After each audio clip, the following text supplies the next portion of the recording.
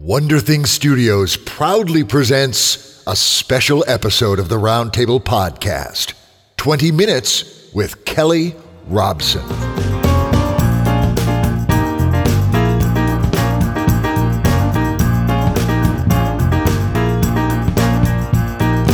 Hello, literary alchemists. I'm Dave Robison. And I'm Marie Bilodeau. And you've tuned into a special episode of the Roundtable Podcast, 20 Minutes with. 20 Minutes With is an opportunity to sit down with some amazing creators and explore their craft in our never-ending quest to improve our own. It is a never-ending quest. And dear friends, coming to us live from Columbus, Ohio, Marie Bilodeau checking out the fabulosity that's happening at World Fantasy Con. Marie, with a con like that going on around you, I am so very grateful that you were able to make the time and join us, ma'am. Oh, I wouldn't miss this for the world. Are you kidding? Even with all the awesomeness here, I would not miss this awesomeness because we have Kelly Robson today, and I would not miss that. It's so true. It's so true. Or you. I don't want you to feel unloved here. That's okay. I'm the host. Love is default. It's kind of just the factory setting here. So it is understood. Indeed. Well, sit back in your sumptuous hotel room there at World Fantasy Con, and let me regale you with an introduction of your friend and our guest host for this episode of 20 Minutes With. May I? Yes, please. I very much look forward to it. Excellent. I do too, actually. These are always lots of fun. Well, friends, I have done roughly 100 of these intros. And that's really, when you consider it, a pretty comprehensive data set from which to draw conclusions. And really, when you think about it, part of the reason I do these things, and I assume part of the reason you listen, is to examine the backgrounds of successful writers and see if we're doing it right. And if we're not, then maybe there are some patterns that emerge that we can use as a kind of template to get ourselves on track. We're kind of looking for like a silver bullet or that one right way for everything to make sense, right? Well, I'll tell you, in stalking or researching our guest host for this introduction, I may have found something that will help, but let's just get into it. Hers was not a childhood of abundance and plenty. Growing up in Hinton, Alberta, Canada, there was but one television station, CBC, but at least that allowed her to watch the original Battlestar Galactica. Also, books were in dreadful short supply, so those tales that she was able to lay her hands upon were read and reread with great reverence. She loved stories, but she also loved horses. And I don't mean just like reading stories about horses and putting pictures of horses on the wall.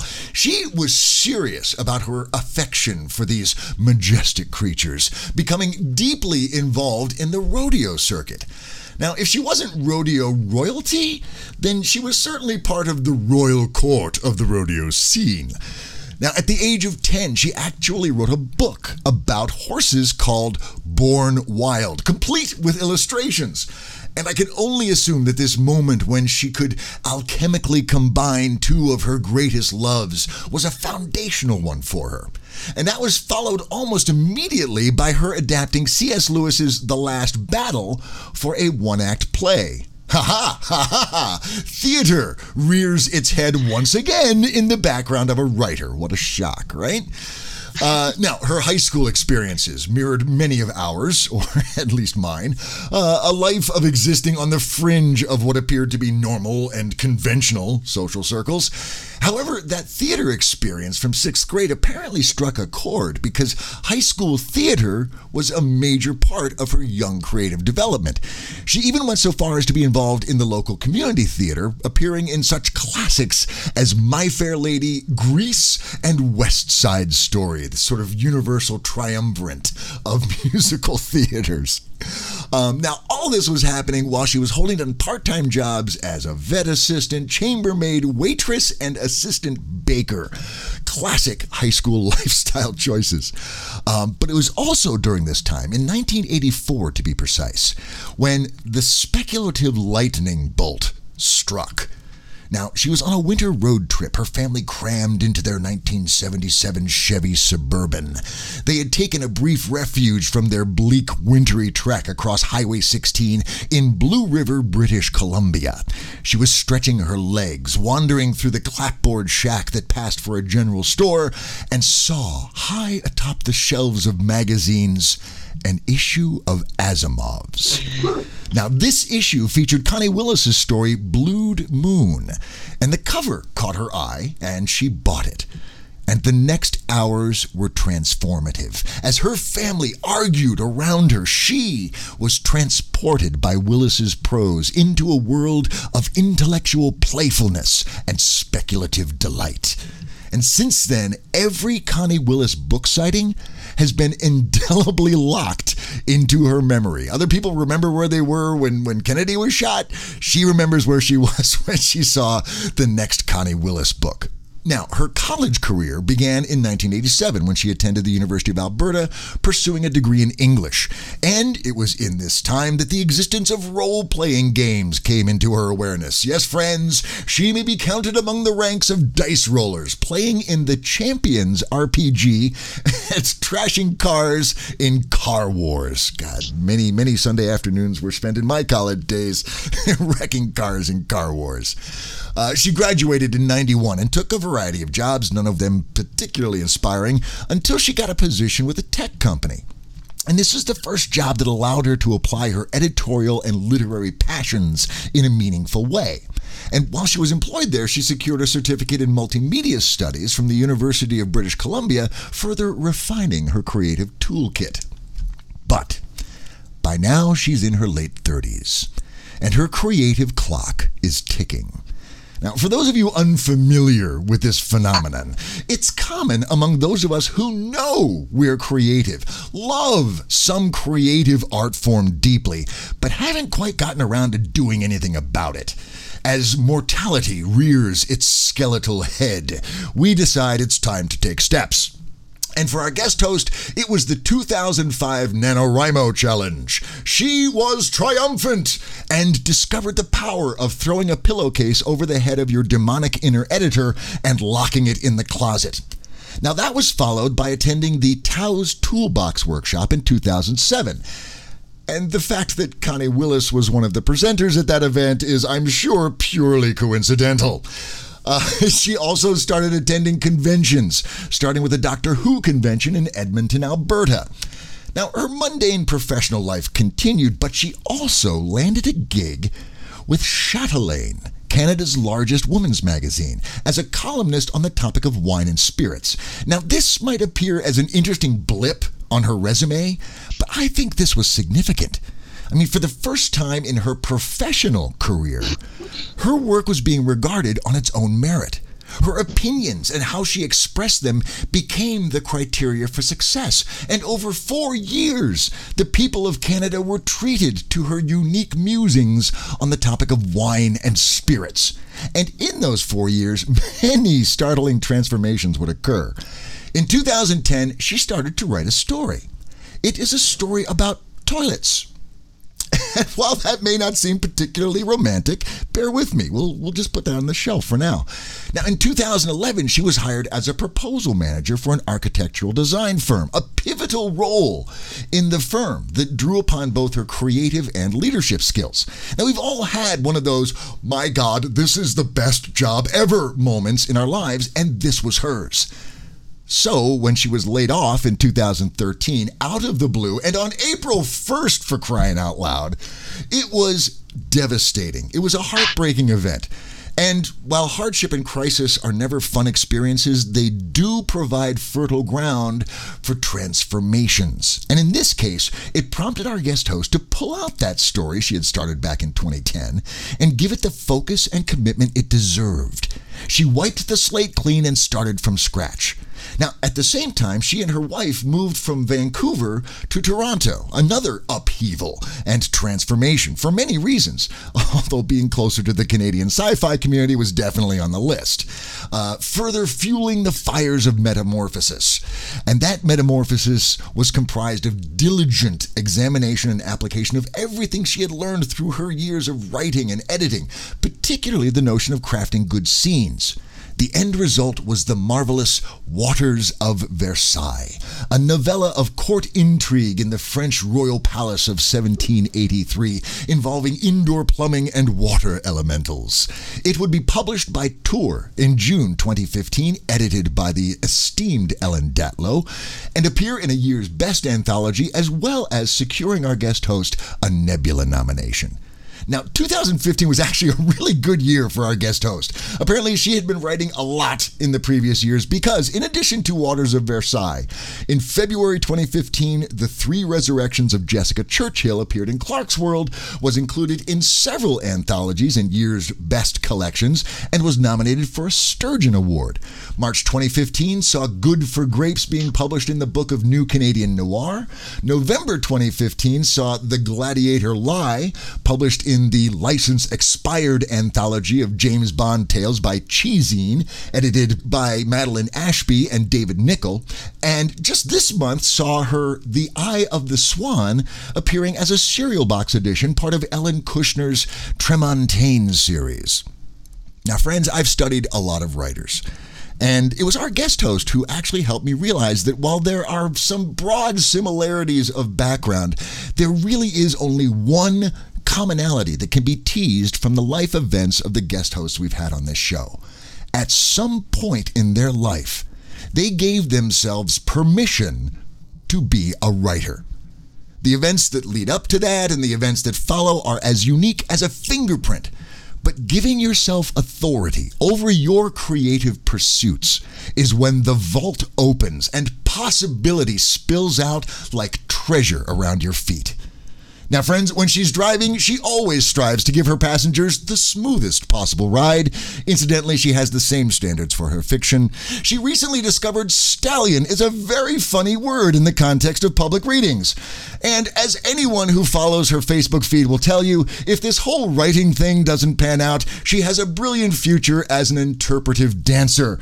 Dear friends, please welcome to the big chair here at the round table, Kelly Robson. Kelly, my God, the world has spun into a faceted jewel of awesomeness around you. I am so delighted that we finally found the time to get you on the round table and to speak at length about your craft, ma'am. Thank you so much. Oh, well, it's so nice to be here. It's terrific. And that was one hell of an introduction. Holy crap. Thank you. Any egregious errors in there at all? Oh, you just missed a couple of my publications from that year. I also was published in Asimov magazine in 2015. Oh my God, what a landmark moment for you, given your starting point with Asimov's. Yes, I cried my eyes out when Sheila accepted that story. I absolutely bawled. I was in my cubicle at work, and I was silently, I hope, just absolutely blubbering. I'll bet. Well, and that's a wonderful affirmation, that closing of cycle. It almost makes you think there's a pattern to life, you know, when you get right down to it. I really do wonder about that. I wonder about that often. Yeah. I think as we get older, we tend to start seeing, as we see more patterns emerging in the world, we start to wonder, am I just seeing those, or are those actually there? I really, sometimes I think that we actually, there is a writer who is manipulating us and making very exciting things happen, because life should not be this good. and I'm really grateful that it is. Well, on that point, we will agree to disagree, because I think life is designed to be awesome. and you have certainly lived in that dream. Look, I don't want to waste any more time, Kelly. I'm going to go ahead and set the clock here. Back in September 2014, you actually wrote a guest post on Alex's blog that was fascinating. One thing in particular that you said in there was that good, clear nonfiction primes my brain for the kind of writing I want to achieve. And that quote right there really kind of caught my attention, and I think kind of speaks to your creative engine, as it were. Could you unpack that for us a little bit and give us a sense of what is it about nonfiction that inspires you to write more speculative work?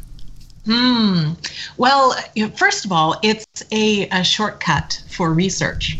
Okay. Reading really good nonfiction, you just pick up all kinds of really interesting details that you can file away in your idea file. And that gives you topics for future stories, and it gives you details for your current stories, and it's just fantastic. But that isn't quite what I meant, as you know, when I said that it primes my brain to write good, clear fiction. What I think is really, really excellent nonfiction writing and creative nonfiction writing, like I have a reverence for the playwright Alan Bennett's nonfiction writing. Okay. He is a magnificent nonfiction writer, beautiful voice. What I think it primes you for is being able to slip in telling into your story. And we always say, show, don't tell. But a story with no telling is a pretty plain thing in my mind.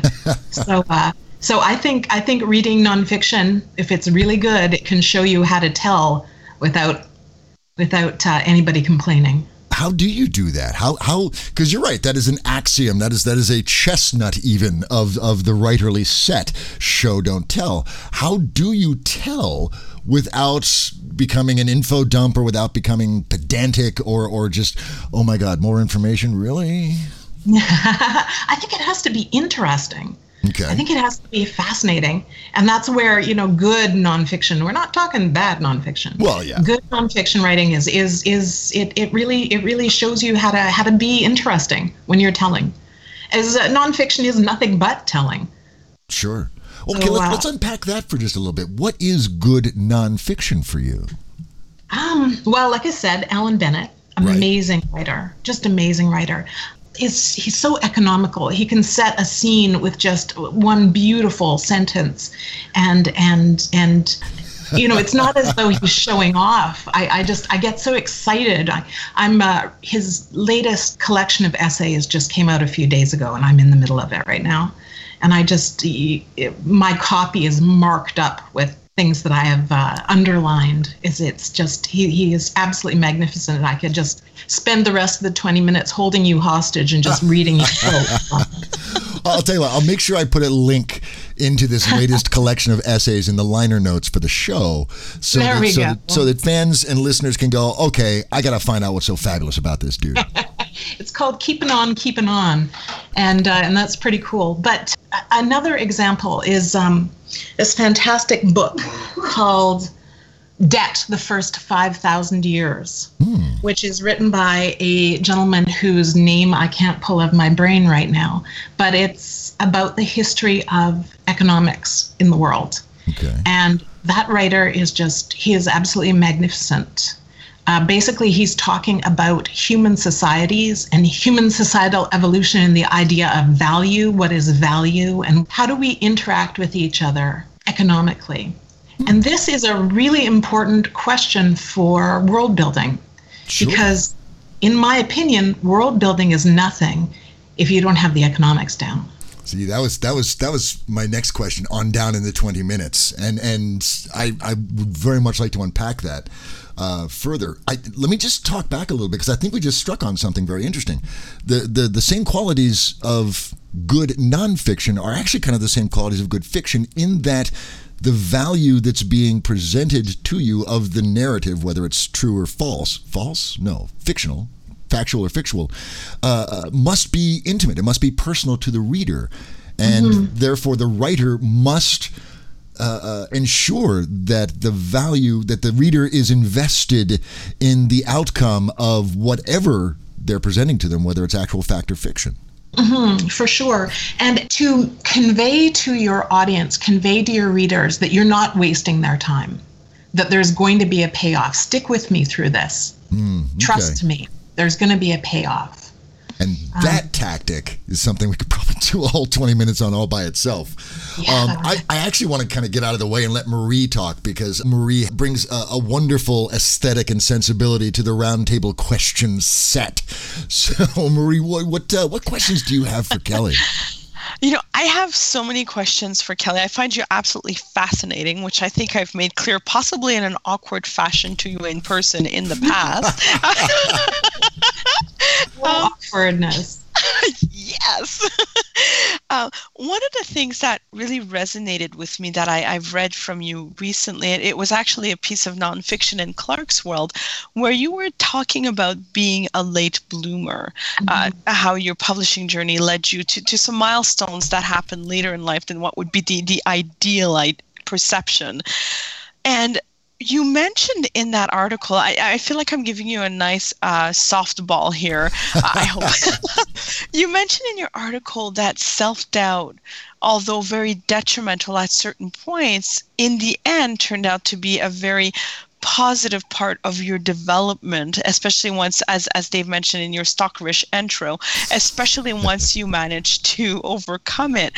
But that self-doubt is something that I think every writer goes through and struggles with continuously. And you brought so much wisdom to that. Talk to us a little bit about your long-term relationship with self-doubt. Ooh, oh my gosh. The sofa is right over there, Miss Robson. Please sit yourself down. Tell us about your mother. Yes. Have some wine.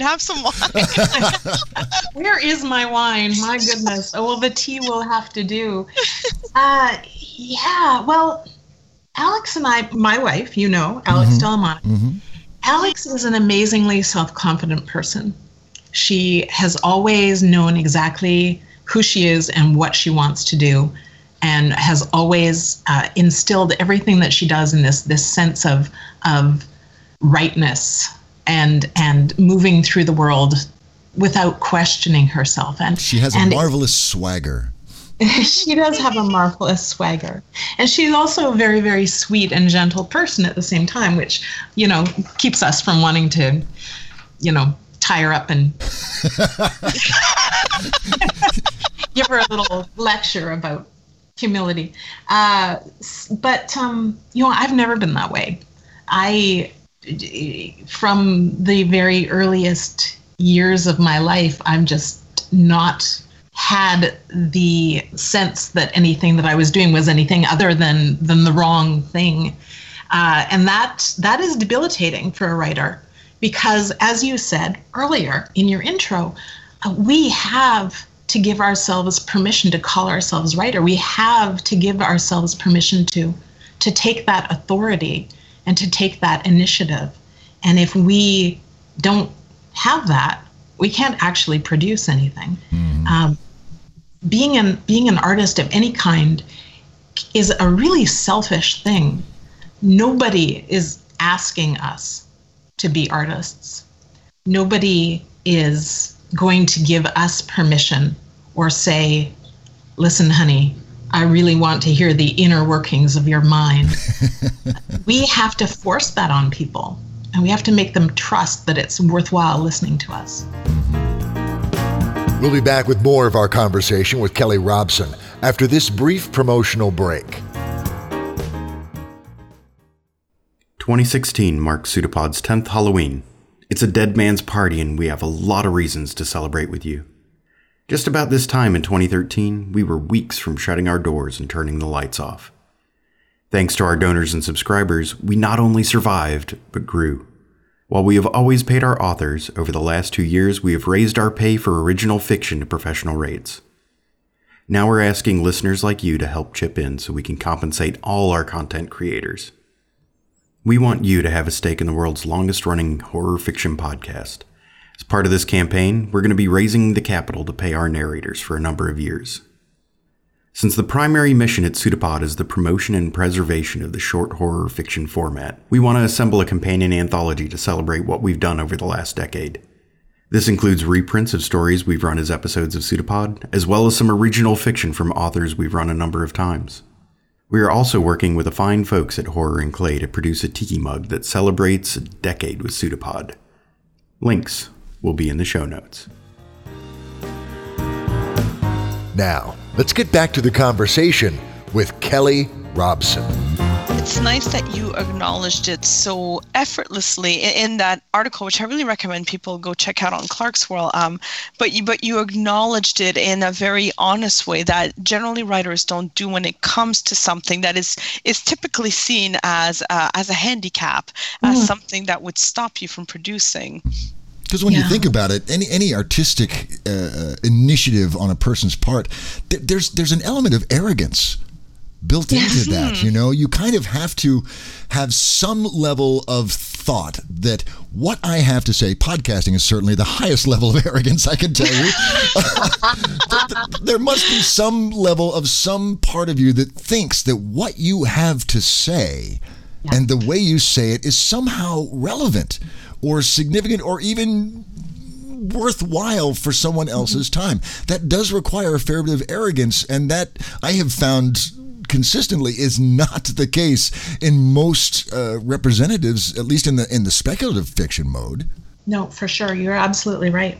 So overcoming that, I'm sure every person we speak to about that would have a different way that happened. Either it was the impetus of time, and was that I kind of inferred the creative ticking clock, Kelly. Was that an accurate assessment of what you were going through at that time? Yeah, it sure was. It was absolutely accurate. I literally there was a ticking clock, or not literally. Okay.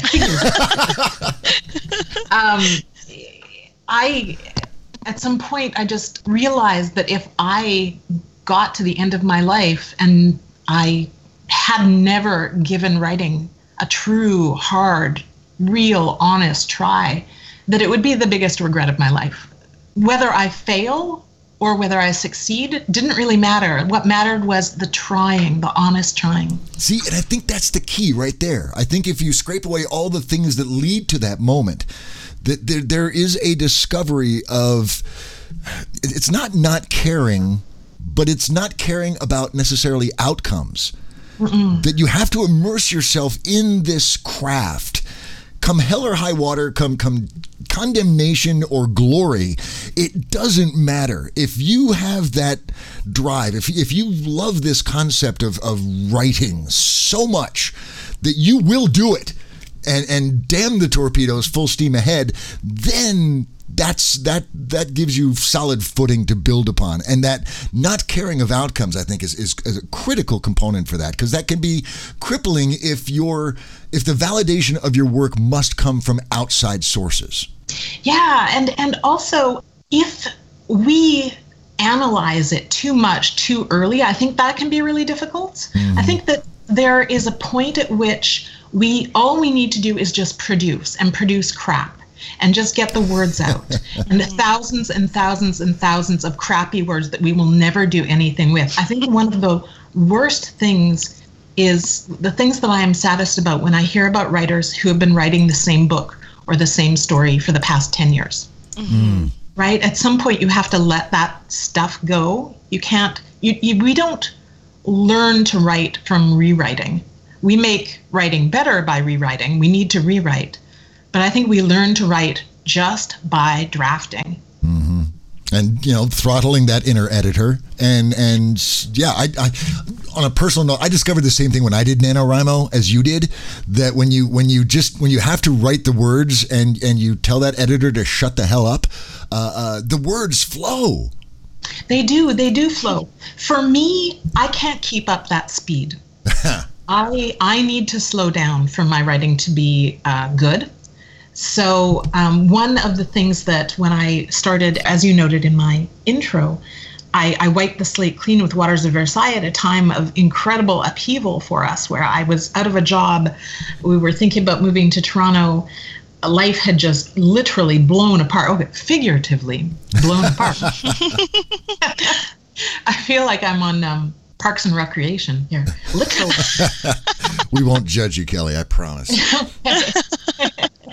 Life had just blown apart, and when I sat down to start rewriting or to start from scratch Waters of Versailles again, with a completely new main character for reasons that are really interesting. I have some secrets to writing to impart to you about that.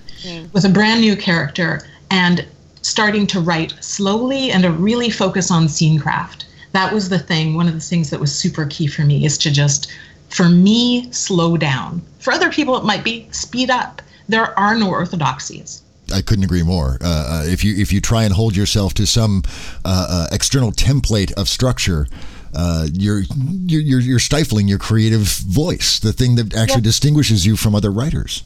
Yeah, and oh, absolutely. And the only thing that we have that makes us unique is our voice. Mm-hmm. We can't write like anybody else. We can't do it like anybody else does. If we do, nobody will want it. The only value that I bring to the world as an artist, that Marie does, that Dave does, that anyone does, is their unique take on the world. Mm-hmm. And that is something you can't lose. Well, and that's why people read, I think, was to find a different perspective, a different facet of the world that is not wired into, that resonates to something they believe or feel, but that isn't something in their specific awareness. So by neutering yourself, your voice, you're effectively denying the reader the very thing they want to read.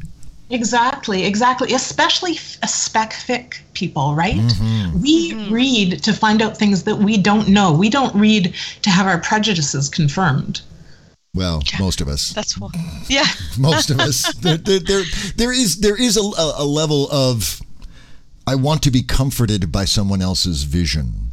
I think, and in that regard, I think.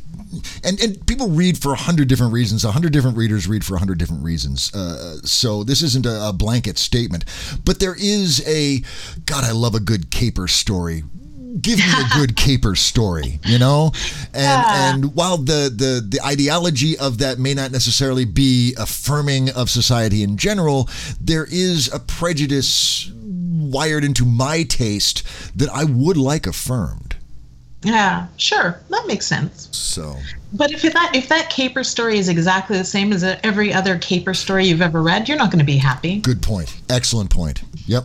So very true. All right, dish with those character details. You said you had secrets. We want secrets about characters. So here's the secret, and this I got from Stephen Barnes, the great writer Stephen Barnes, at Oricon in Oregon, in Portland, Oregon, in November of 2012. You know, this is the reason why we go to cons and why we go to panels, is we hope that somebody will drop a nugget that will resonate with us and make us the perfect writer that we always hoped we could be. Right. Stephen Barnes, in this writing panel, said, you approach a story either with an idea of the story that you're going to tell or the character that you want to tell a story about. Usually that's how we start out when we get a story idea, when we get a story bunny. Okay. It's either story or character. He said, to develop that, if the story bunny that you've got is the story or the problem, ask yourself, what exactly is that problem and who is the worst person to give that problem to? And once you've got that developed, you've got your conflict and you've got your story. If you are starting with character, ask yourself, who is this character? Who are they? And what is the worst thing that can possibly happen to them? And Lois McMaster Bujold's corollary to that is, and how can I make them do it to themselves? Ooh, evil.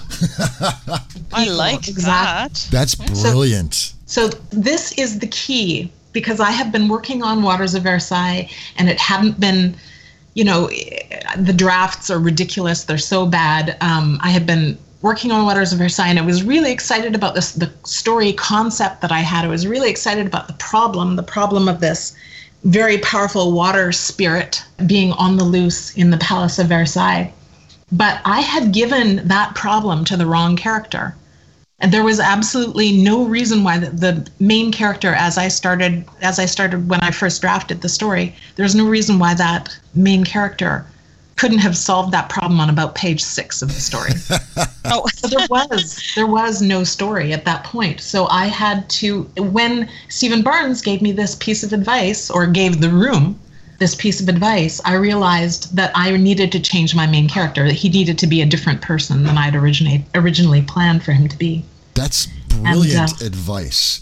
Because I think really when you think about it, people who come up with story bunnies, and I love that term, I'm going to use that for a long time, those bunnies really kind of fall into those two categories of either situation or person. And inevitably, the gap then in that story, Bunny, is, if it's the situation, then who's doing it? And if it's the person, then what are they doing? And that gives you a wonderful portal to explore the absolute appropriate fulfillment of whatever is missing from your current story, Bunny. That's awesome. Yeah, I think it really made the difference for me. Yeah. So I highly recommend every writer to take this advice and tattoo it on the inside of their arm. Very cool. We're running out of time, but I did want to ask you, in addition to the secrets of character that you have imparted, thank you for that. I can only imagine that as you were digging in to Waters of Versailles, and you were specifically paying attention to the scene craft, I can only assume you teased out some secrets or some discoveries about scene craft in that intensive work. Could you share some of those with us? Well, what I came to realize, and actually this probably came from a con panel as well, and I can't remember which con. I can't remember who said it. So they all kind of blur together after a while. Yeah, they do. Well, thank you, wonderful writer. Whoever said this is that you should treat each scene like its own short story. Each scene has to have its own hook, and it has to have its own conclusion. And each scene should resolve something. You should resolve something, but you should also leave the reader with a question at the end, and that leads them into the next scene. So that's what I try to do. And when I focus on that, the writing is a lot easier, because then I'm looking at each scene as its own sort of component in a story, and it makes revision a lot easier, because if something's not working, usually it's not working in a specific scene. It's not usually not working, throughout the whole story. So. Right. So that basically gives you a criteria of assessment. So when you are in that revision process, after you've gone through the first draft and you're looking, does this scene work? You have a codified set of criteria that allows you to assess, it's not working, why not? Oh, I haven't resolved anything, or I haven't raised a question, or whatever. Yeah, or the problem in this scene just isn't much of a problem. I'm killing myself over one of those right now. I have a scene in the middle of the novella that I'm currently revising. And, this scene is not doing its job. This scene is supposed to be a fork, and instead it's a spoon. It's a spoon. And I need a fork at this point. So... Because cutlery metaphors are very appropriate, as we've discovered many times here on the round table. Is that right? Oh my, yes. We're always trying to sharpen our craft and hone our craft. And we've decided that we're all basically like axe murderers, just wanting to have sharp, pointy things. That's fantastic. Well, I'm going to think of this scene as a fork now, and I'm going to make sure that it has enough points on it. There you go. There you go. Awesome. Make it really good and pointy, and then I'm going to stab it. Stab the reader with itself. The scene. Make them bleed. Oh, God, I love it. Well, guys, I hate to say it, but the clock has actually taken up a fork and a knife and is standing atop a commode, glaring at me with malicious intent, I can see. And there's something burbling underneath the lid of the commode. I don't want to know what it is. I can only assume that this means we have exceeded our time allotment for our 20 minutes with, as we always do. And it's always a heartbreak, because Kelly, this has been marvelous. Thank you so much for making the time. It has been a genuine delight, ma'am. And it has been an absolute delight for me as well. Thank you so much, Dave and Marie. You're very kind. Thank you. Marie, wow, there was some writerly goodness. There was some pearls cast before us over that last 20-esque minutes. What are you packing up and tucking into your writerly toolkit, ma'am? I think there's some obvious takeaways here, like the golden nuggets that Kelly shared with us on how to review and think. I mean, there is no doubt I will take those away, but all in all, though, what I think I'll take away as an overarching lesson, if you will, so it's not the fork or the spoon, it's like the whole plate I'm running away with at this point, is that the way that Kelly obviously approaches opportunities like conventions and panels and even reading is that there is a nugget that she might find in there, and she's willing to go through a lot of sitting down, a lot of reading, and a lot of being patient and waiting for those nuggets to find her, because they might really sharpen that her craft and help her finish her next story too. So I absolutely love that approach. It's a very wholesome one, and it also speaks to constant self-development, which I'm a big fan of when it comes to writing, especially. So I think that's the nugget, the whole plate I'm going to run away with. Okay,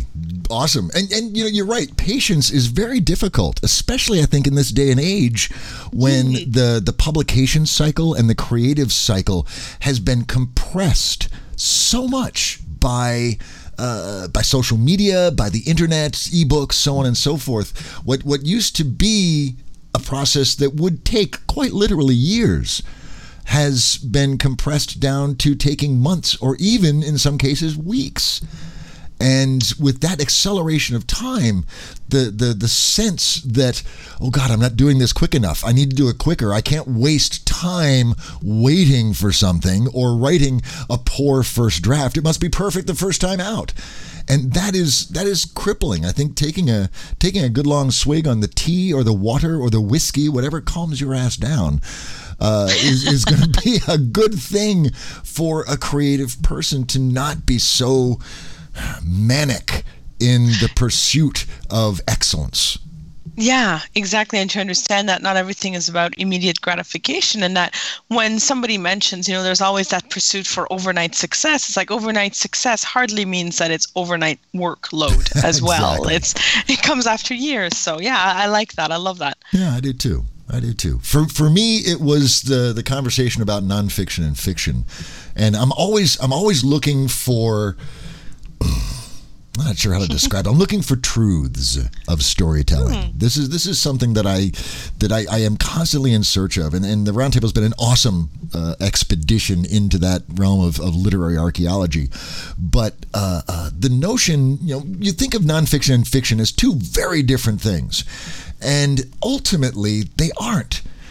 Because good nonfiction and good fiction both succeed for the same reasons. And that discovery during the conversation, that unless the reader is invested, unless the writer has given the reader a reason, that's a tough sentence to say, to be invested in whatever information or story they're presenting, then there's no reason for the reader to engage. There's no benefit to be derived. And I think that's important. I find myself saying this time and again, I'm not sure how specifically, and as is so often the case with a, quote, truth, yet to find out how it's going to actually apply in my own writing and my own creative endeavors. But it resonated strongly for me, so I'm tucking that deeply into my writer's toolbox. So beautiful. Thank you. That's a good one. Yeah, I think so too. And friends, that was a fabulous conversation. I'm sure you got the big nuggets and hopefully some of the shadowed ones as well, and are hoarding them like smog in your own writerly cave, as you should. But here's the fabulosity of the Roundtable. Come back in a week. And we're going to have Kelly back, we're going to have Marie back, myself, and we're going to introduce into the mix a courageous guest writer, a creative and courageous guest writer, who is going to lay before us the seed, the bare germ, the concept of a story, and invite us into a brainstorming arena of awesomeness, where we will brainstorm the crap out of this thing and explore story on a very, very specific and intimate level. And it's going to be fabulous, as it always is, but it is 7 days. It's a long time to wait, and I'm sorry, that's just the way it is. Marie, you got to help us out here. 7 days. What can our listeners do that will allow that 7 days to be productive, fruitful, and swift on the heels of Hyperion? That is a tough one, because those will be long 7 days. I mean, let's just be honest here. But what I'd like to propose is, for those of you who follow Kelly on social media, you will fully resonate with this, and Dave did mention it. Kelly likes to dance. And I think from hearing Kelly speak, and I'm not just going to put words into her mouth right now, I think it's a freeing activity for synapses as well, for developing story. So I'm just going to put that in her mouth. She can call me off on social media if I'm completely wrong. But what I'm going to say is take a few minutes each day and just dance and loosen up those brain muscles. And it's okay if she can't dance. I can't dance, and I'm totally a dancer. Dance like nobody's looking. Yeah, and if they're looking, you know what? And this is totally R-rated, so I can say this. Fuck them. Fuck them. There you go. So enjoy it and let yourself be free and loose, and then go back to your story. Well, and that's good advice on multiple levels. I have found, as we all have, that if you sit in front of the computer for too damn long, your brain atrophies. You got to get up and get away. And also pursuing other forms of creative expression, even intimate personal ones like dancing in your bathroom where no one can see you. That is a not only a liberation, but it's also a catalyst for other, I will use the term juices liberally, but creative fluids, catalyst sparks, currents. That's a better one. Creative currents that will flow and unlock. Oh, God, we've totally rocked that R rating today. Friends, come back in 7 days. It's going to be fabulous. Do not miss it. So I will tell you, as I always do, you find what you're looking for. This is advice from long experience. So if you look for the wow, look for the oh my God, look for the oh hell yeah. If you look for it, you find it. It's out there. Just sink your green teeth into that quest to find it, and you will. We'll be back in 7 days, friends. Until then, you guys stay cool, stay frothy, and stay awesome. And we'll talk to you soon. Bye-bye.